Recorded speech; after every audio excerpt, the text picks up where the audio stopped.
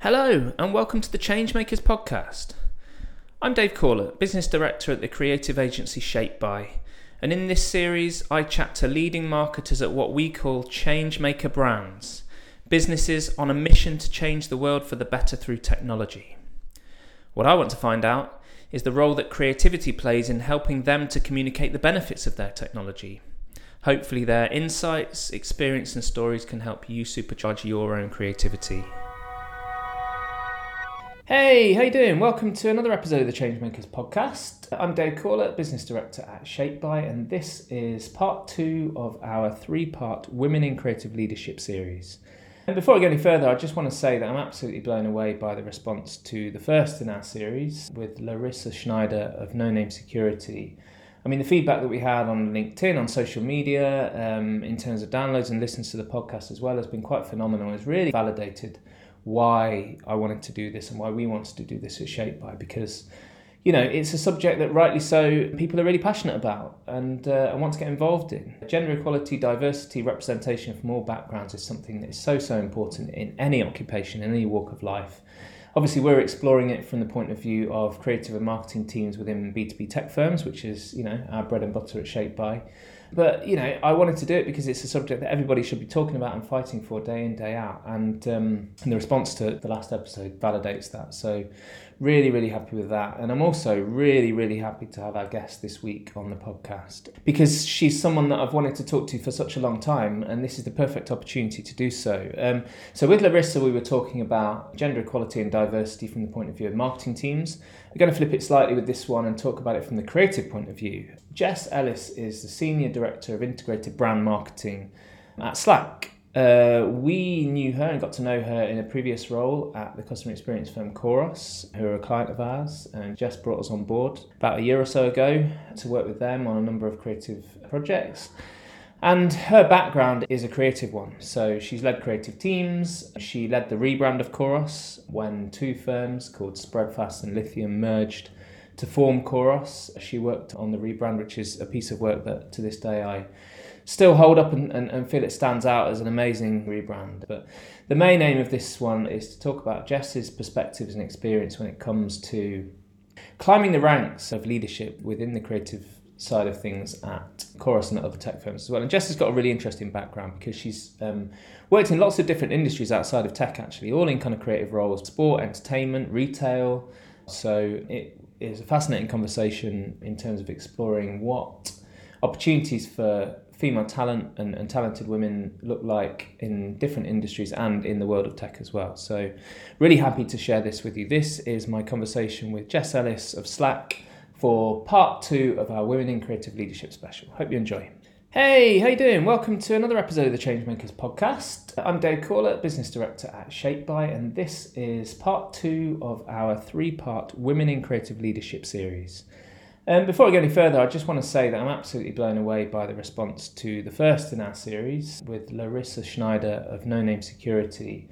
I mean, the feedback that we had on LinkedIn, on social media, in terms of downloads and listens to the podcast as well, has been quite phenomenal. It's really validated why I wanted to do this and why we wanted to do this at Shaped By, because it's a subject that rightly so people are really passionate about and want to get involved in. Gender equality, diversity, representation from all backgrounds is something that is so important in any occupation, in any walk of life.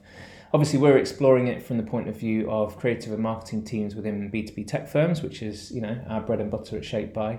But, I wanted to do it because it's a subject that everybody should be talking about and fighting for day in, day out. And the response to the last episode validates that. So really, really happy with that. And I'm also really, really happy to have our guest this week on the podcast because she's someone that I've wanted to talk to for such a long time. And this is the perfect opportunity to do so. So with Larissa, we were talking about gender equality and diversity from the point of view of marketing teams. We're going to flip it slightly with this one and talk about it from the creative point of view. Jess Ellis is the Senior Director of Integrated Brand Marketing at Slack. We knew her and got to know her in a previous role at the customer experience firm Chorus, who are a client of ours, and Jess brought us on board about a year or so ago to work with them on a number of creative projects. And her background is a creative one. So she's led creative teams. She led the rebrand of Chorus when 2 firms called Spreadfast and Lithium merged to form Koros. She worked on the rebrand, which is a piece of work that to this day I still hold up and feel it stands out as an amazing rebrand. But the main aim of this one is to talk about Jess's perspectives and experience when it comes to climbing the ranks of leadership within the creative side of things at Chorus and at other tech firms as well. And Jess has got a really interesting background because she's worked in lots of different industries outside of tech, actually, all in kind of creative roles: sport, entertainment, retail. So it is a fascinating conversation in terms of exploring what opportunities for female talent and talented women look like in different industries and in the world of tech as well. So really happy to share this with you. This is my conversation with Jess Ellis of Slack for part 2 of our Women in Creative Leadership special. Hope you enjoy.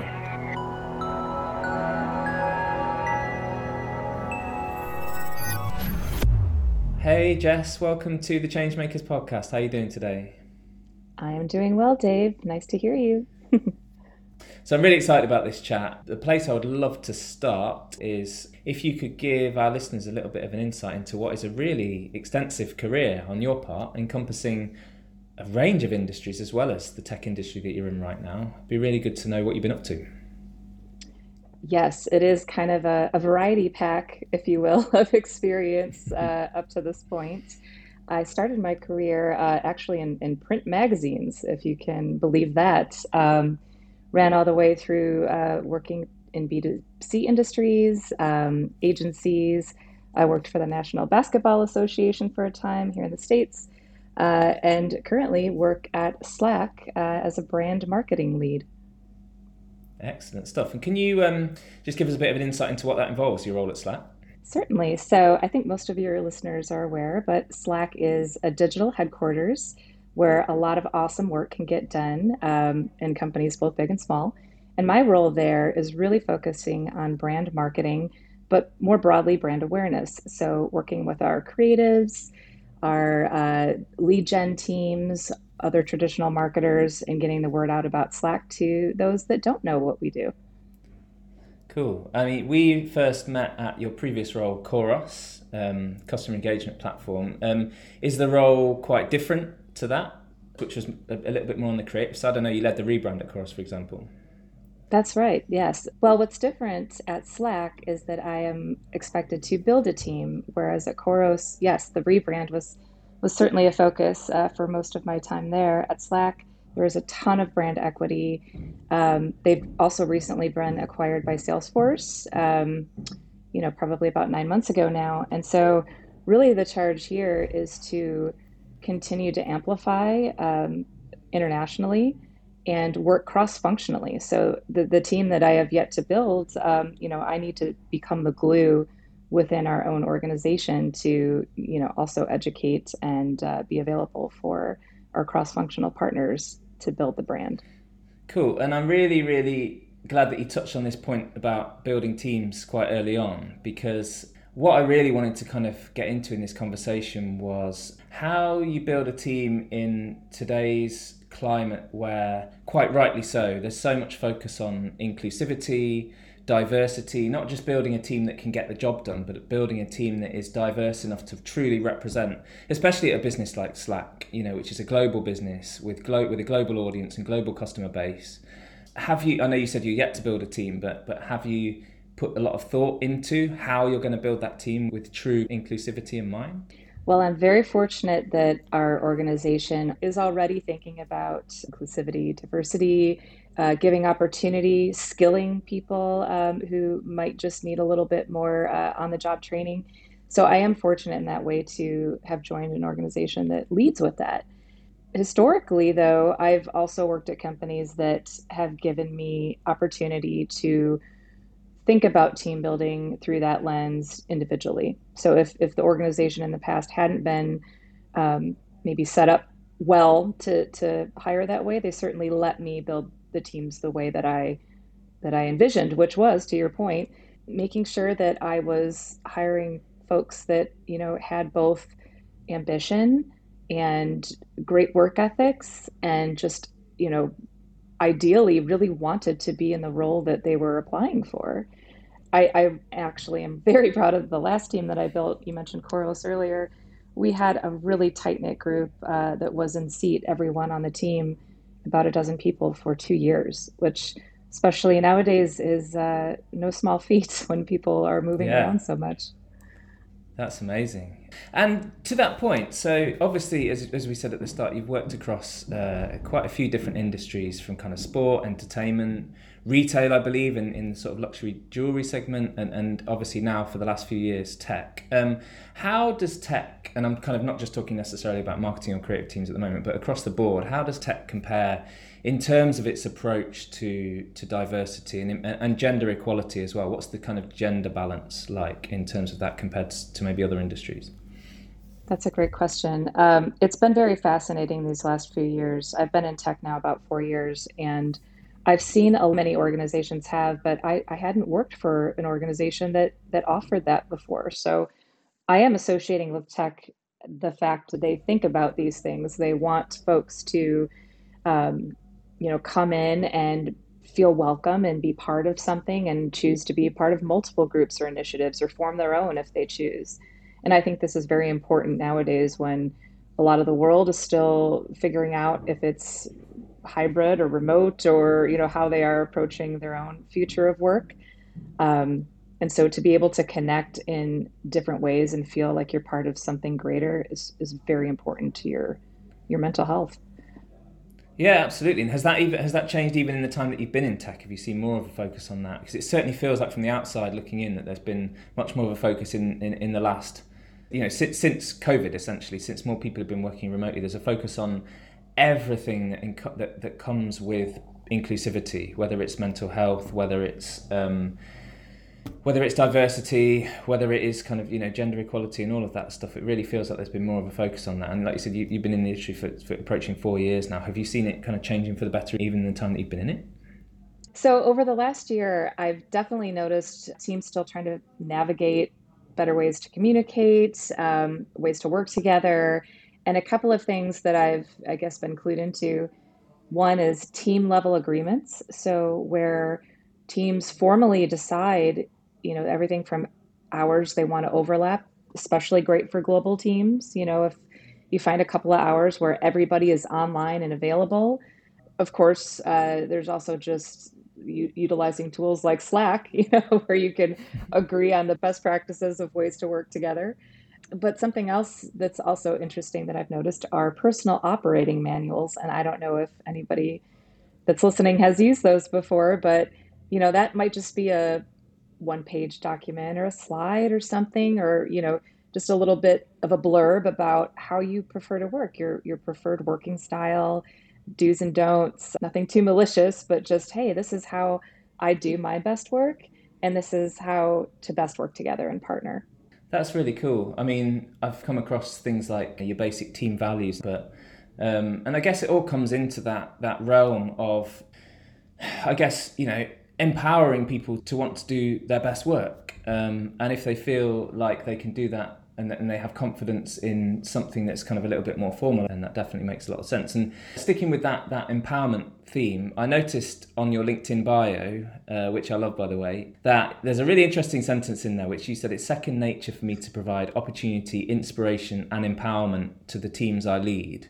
Just want to talk about leadership actually for a second. Could you just give an insight into, because that's obviously a really inspiring approach to take. How do you do that in practice, and how has your leadership approach been shaped over the years to come to that point? That is a very wonderful question to ask me because I have a lot to say on that topic, to be frank. I've been in this industry over 20 years now, and it's really humbling to say that, especially when you don't feel like you're in your 40s. But what I will say is it took a long time to get here. I am naturally kind of a calm and just people pleaser type person. Like I very much want to, when I'm part of a team, work together, collaborate, get the job done, and that's just kind of how I am at my core.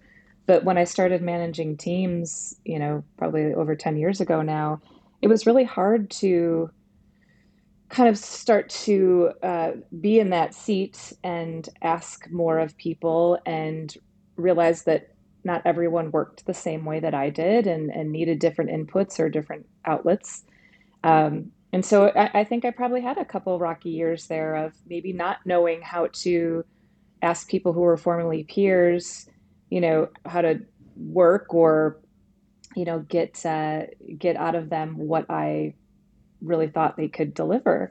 And so I had to return to who I was at my core, which was, I'm a coach, I'm a champion. I want people to succeed. And quite honestly, I'm never going to be the smartest person in the room because there's a lot of wonderfully smart and talented people out there. So I want to get the best out of my team. And I had to kind of wear some different hats and put myself in their seat to realize that leading the way is actually, you know, mostly listening and giving people space to do what they need to do. Yeah, absolutely. And also, I'm really inspired by what you just said about not being the smartest person in the room, because I think genuinely great leaders realize that, and they realize they don't have to be, because that's why you build a team, isn't it? To surround yourself with great people. That's right. And, if you can be honest and say that, a lot of them may well be smarter than you, certainly in the areas that they specialize in, then that's a great position to be in because you've got so much confidence in your I had team. a Sorry, carry on. Sorry. Well, you just made me think of something. I had a really great manager once upon a time who told me to always look for people that knew more than you in a hiring process. And I just thought, a lot about that at the time. You didn't have to be afraid to hire someone that, actually could do your job or more. Those are the people you want to surround yourself with who can challenge the way that you think and make you grow as a leader as well. Absolutely. And in terms of building creative teams, then, so this is part of our three-part special of Women in Creative Leadership. We've looked into kind of that from a marketing point of view. We've looked at it from a brand point of view. And just specifically talking about internal creative teams, because it's always fascinated me ever since we at ShapeBy started working more with tech businesses that all have sometimes fairly large internal creative teams. Is it a challenge to build a high-performing creative team, given the skills that they, or the facet of skills that they all need in this day and age? It's definitely a balance. I started my career as a creative, so I was the person that was that individual contributor, working really hard against briefs and still trying to be inspired by the work that I was making. And so I feel I have a little bit more of a unique take on some of the work that I'm currently doing because I was the person I am now asking to deliver against. But to answer your question, I think it's a tricky time to again, if you're remote, which I currently am, you can't go up to somebody and have a quick conversation or kind of look at something together in the same way. So finding unique ways to virtually work together and collaborate with new tools, even if it's some of our virtual whiteboarding tools or working together asynchronously. It's everything from that to sharing inspiration. I just recently shared actually an article of Milton Glazer's top 10 tenets of design from 20 years ago, if you can believe it. It was a Wow. AIGA talk in London that he had given. Um, and I actually stumbled across a printed copy in my move that I just had. And I'm like, wow, I wonder if this is online still. And it sure is.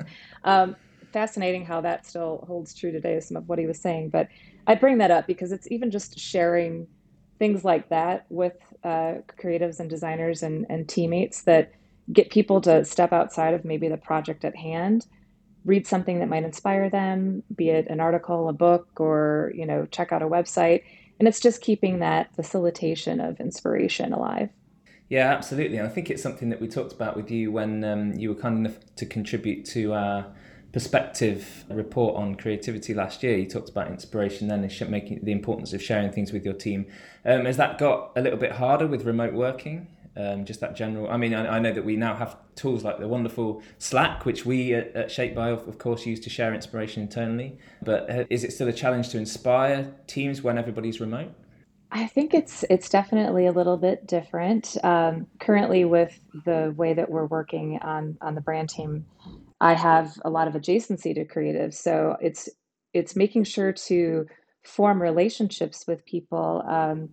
to take the time to do that. If you aren't working on a project together, you're still coworkers, you're still part of a team, you still, have something to say to each other, even though you're virtual, right? I think it's different if you're walking into an office building. I'm sure some people feel a different form of connection than those that are either fully remote or mostly remote. And just on the subject of creative teams, if we can talk about gender equality within creative teams, is that something that you feel is an issue, particularly at senior level? So as people develop their careers, are there glass ceilings? Well, I do think it varies by situation, potentially size of company, industry, the way that the organization is set up. I can speak to past roles where, I'd worked at smaller companies of 20 people or 100 people. And really, for several years, I did not feel that way. I did not feel that was a sky was the limit. And maybe that was also just a little bit of my own, like, you know, stamping my foot, like, why should there be? But I do think it does depend on A, the organization, and B, kind of that position that you're seeking. I do think everyone should feel empowered, like we've been talking about, like you can do it. If you're at a company that you can't, then that's probably not the right company to be at. Really good point. Absolutely. I mean, so I lead business development at Shape, as you know, and that involves talking to a lot of potential clients, and a lot of those potential clients are creative leads, because quite often we collaborate with internal creative teams and they're the ones that bring agencies on board. So I'm looking at it slightly from the outside, but in my experience, the ratio of male to female people that I talk to is fairly even, I would say, on the whole. I know that's not a full picture, and I know that's not a complete picture of everything that's going on, and it may be that it's slightly different, but I feel really inspired by that personally, because the creative industry is somewhere that should be it should be the very pinnacle of diversity, because of the audiences that creative industry has to speak to, which is a multitude of different audiences that aren't defined by gender or by background or by ethnicity or whatever. So, we should be the pinnacle, really. And I know there is a way to go, but do you feel that as well, that we're on the right track? I have felt that way, especially in the last several years of my career, both in tech and you mentioned my luxury jewelry experience. That company was extremely female led. It was quite a lot of great women leaders at that company. So, I've from that point on, which has been about the last 10 years, I've really felt a lot of presence from wonderful female minds, and I would say both in creative fields and in marketing in general. I know that especially in tech, it's a little tricky when you get over to some engineering teams, and there might be pockets where they're trying to facilitate more balance, or at least more diversity within those teams. Just speaking in general terms, but I do think, to answer your question, we are on a better path for just overall employee experience, employee opportunity, employee equity than we were 5, 10 years ago. And does that also manifest itself in the way that the industry is kind of better supporting, younger talent and particularly creative talent? Do you see programs and opportunities for younger creatives, particularly female creatives, to progress their careers, and support and mentoring for them to be able to do that? Is that something that happens a lot? Well, I would say overall, there's just more opportunities to find a mentor. I think back to, again, if we're talking about early in my career, that wasn't really a thing. Organizations like AIGA or Art Directors Club existed, but it felt a little less attainable. Whereas now, free memberships are offered, or there's definitely programs that you can slip into, and Creative Mornings is wonderful, which is a global program that on Fridays once a month you get to go have breakfast or check in virtually and hear someone inspiring speak about their field in the creative fields. It might be on photography or sculpture or architecture, and access to things like that didn't exist 20 years ago. But I would say there's always room for improvement. So I think young creatives hopefully are, if they're in school or university, getting some education or I guess paths to find those mentors or internships or programs where they can continue to connect and network is truly valuable, in your early to mid 20s. Yeah, sure. Is mentoring something that you've done much of, or are you doing at the moment? Actually, not doing it so much at the moment, just with my change in jobs. I've been in my new role about 3 months, and focusing on different things, being on the brand side. But it's actually still coming up just organically. I've met with a few of my old team that I left recently, and continue to kind of work with them on their careers, and also just it's kind of cute. My niece is in the graphic design field. She's in her Oh, first year, brilliant. and yeah, she just asked me to give her some pointers on having her first annual review and what she should talk to her manager about. So I'll take any opportunity when asked for conversations like that. And it's so valuable, isn't it? Because there are things that young creatives, whatever background they're from, need to just, aren't always aware of. So, showing portfolio work, even CVs and, like you said, reviews and things like that. There are certain ways of Right. doing it that the wiser creatives amongst us, like yourself, can definitely teach and advise, and it's such invaluable information. So you mentioned that it wasn't really too prevalent when you were getting into the scene. But did you have any mentors? Did you have anyone that inspired you in particular? Oh, absolutely. My first mentor, I would say, was our creative services lead at the NBA. And he was coming from an agency background, and this was my, I think, second or third year in the working world. So just learning, all that he had accomplished. I think he had a McDonald's national commercial, and I just thought at the time that was, wow, that's amazing. um, but he certainly taught me a lot about design systems and branding from a standpoint of consistency and logic that really was influential. And I hadn't actually been taught those types of things in my design education up till that point. So that was really pivotal for me and certainly helped to steer where I am today from a design thinking lens. I will also add, just as we're talking about creatives and mentorship at Slack, where I am now, our creative lead for our brand team is she's managing about 20 different creatives and offering them all sorts of opportunity for collaborating together, whether it's, live crit where they're looking at each other's work or kind of pairing them up with other folks in the larger Salesforce organization from other teams to work together and spitball ideas off of each other. So I think there's a lot of ways to mentor and grow, not just a traditional, you need to be coached by someone who's been in the industry longer than you. Yeah, that's cool. And I mean, it must be so inspiring to be part of a team like that at Slack, where not only are you responsible for an incredible technology brand and moving it forward and developing it and evolving it, but also you're doing it in a way that is collaborative, it's inspiring, it's exciting, it's thought through by the sound of it, very deliberately from the creative lead who seems to be really on it in terms of making sure that team is constantly engaged. And as a young creative, wow, that must be incredible. Listen, Jess, it's been amazing to have you on the podcast. I've really enjoyed our conversation, and I'd like to end it as we always do by asking you the question that we ask all of our guests, which is there a particular project or campaign or something that you've achieved throughout your career that you're more proud of than anything else?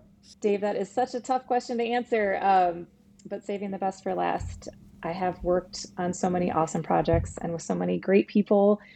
I think one that is just kind of an easy one for me to choose is the rebrand that I was part of at Koros, which was my last organization I was a part of before working at Slack.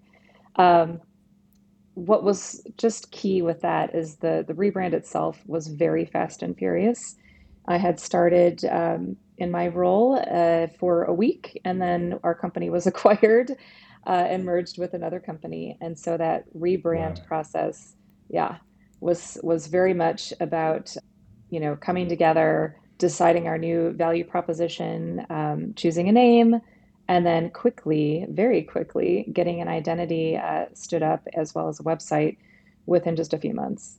So that was certainly a milestone in my career, just being a part of that, but then also coming out of that, building the team that would be responsible for then continuing to build that brand and create content and brand awareness and brand reputation. And so that was a little bit of a longer tail of a couple of years after the rebrand, but I'm really proud of working with the teams at Koros on that and kind of spearheading where we were going. And I feel like if you ask me this question a year from now, I'm going to be talking about the teams and our activations and campaigns at Slack. And so I hope to be chatting with you again someday.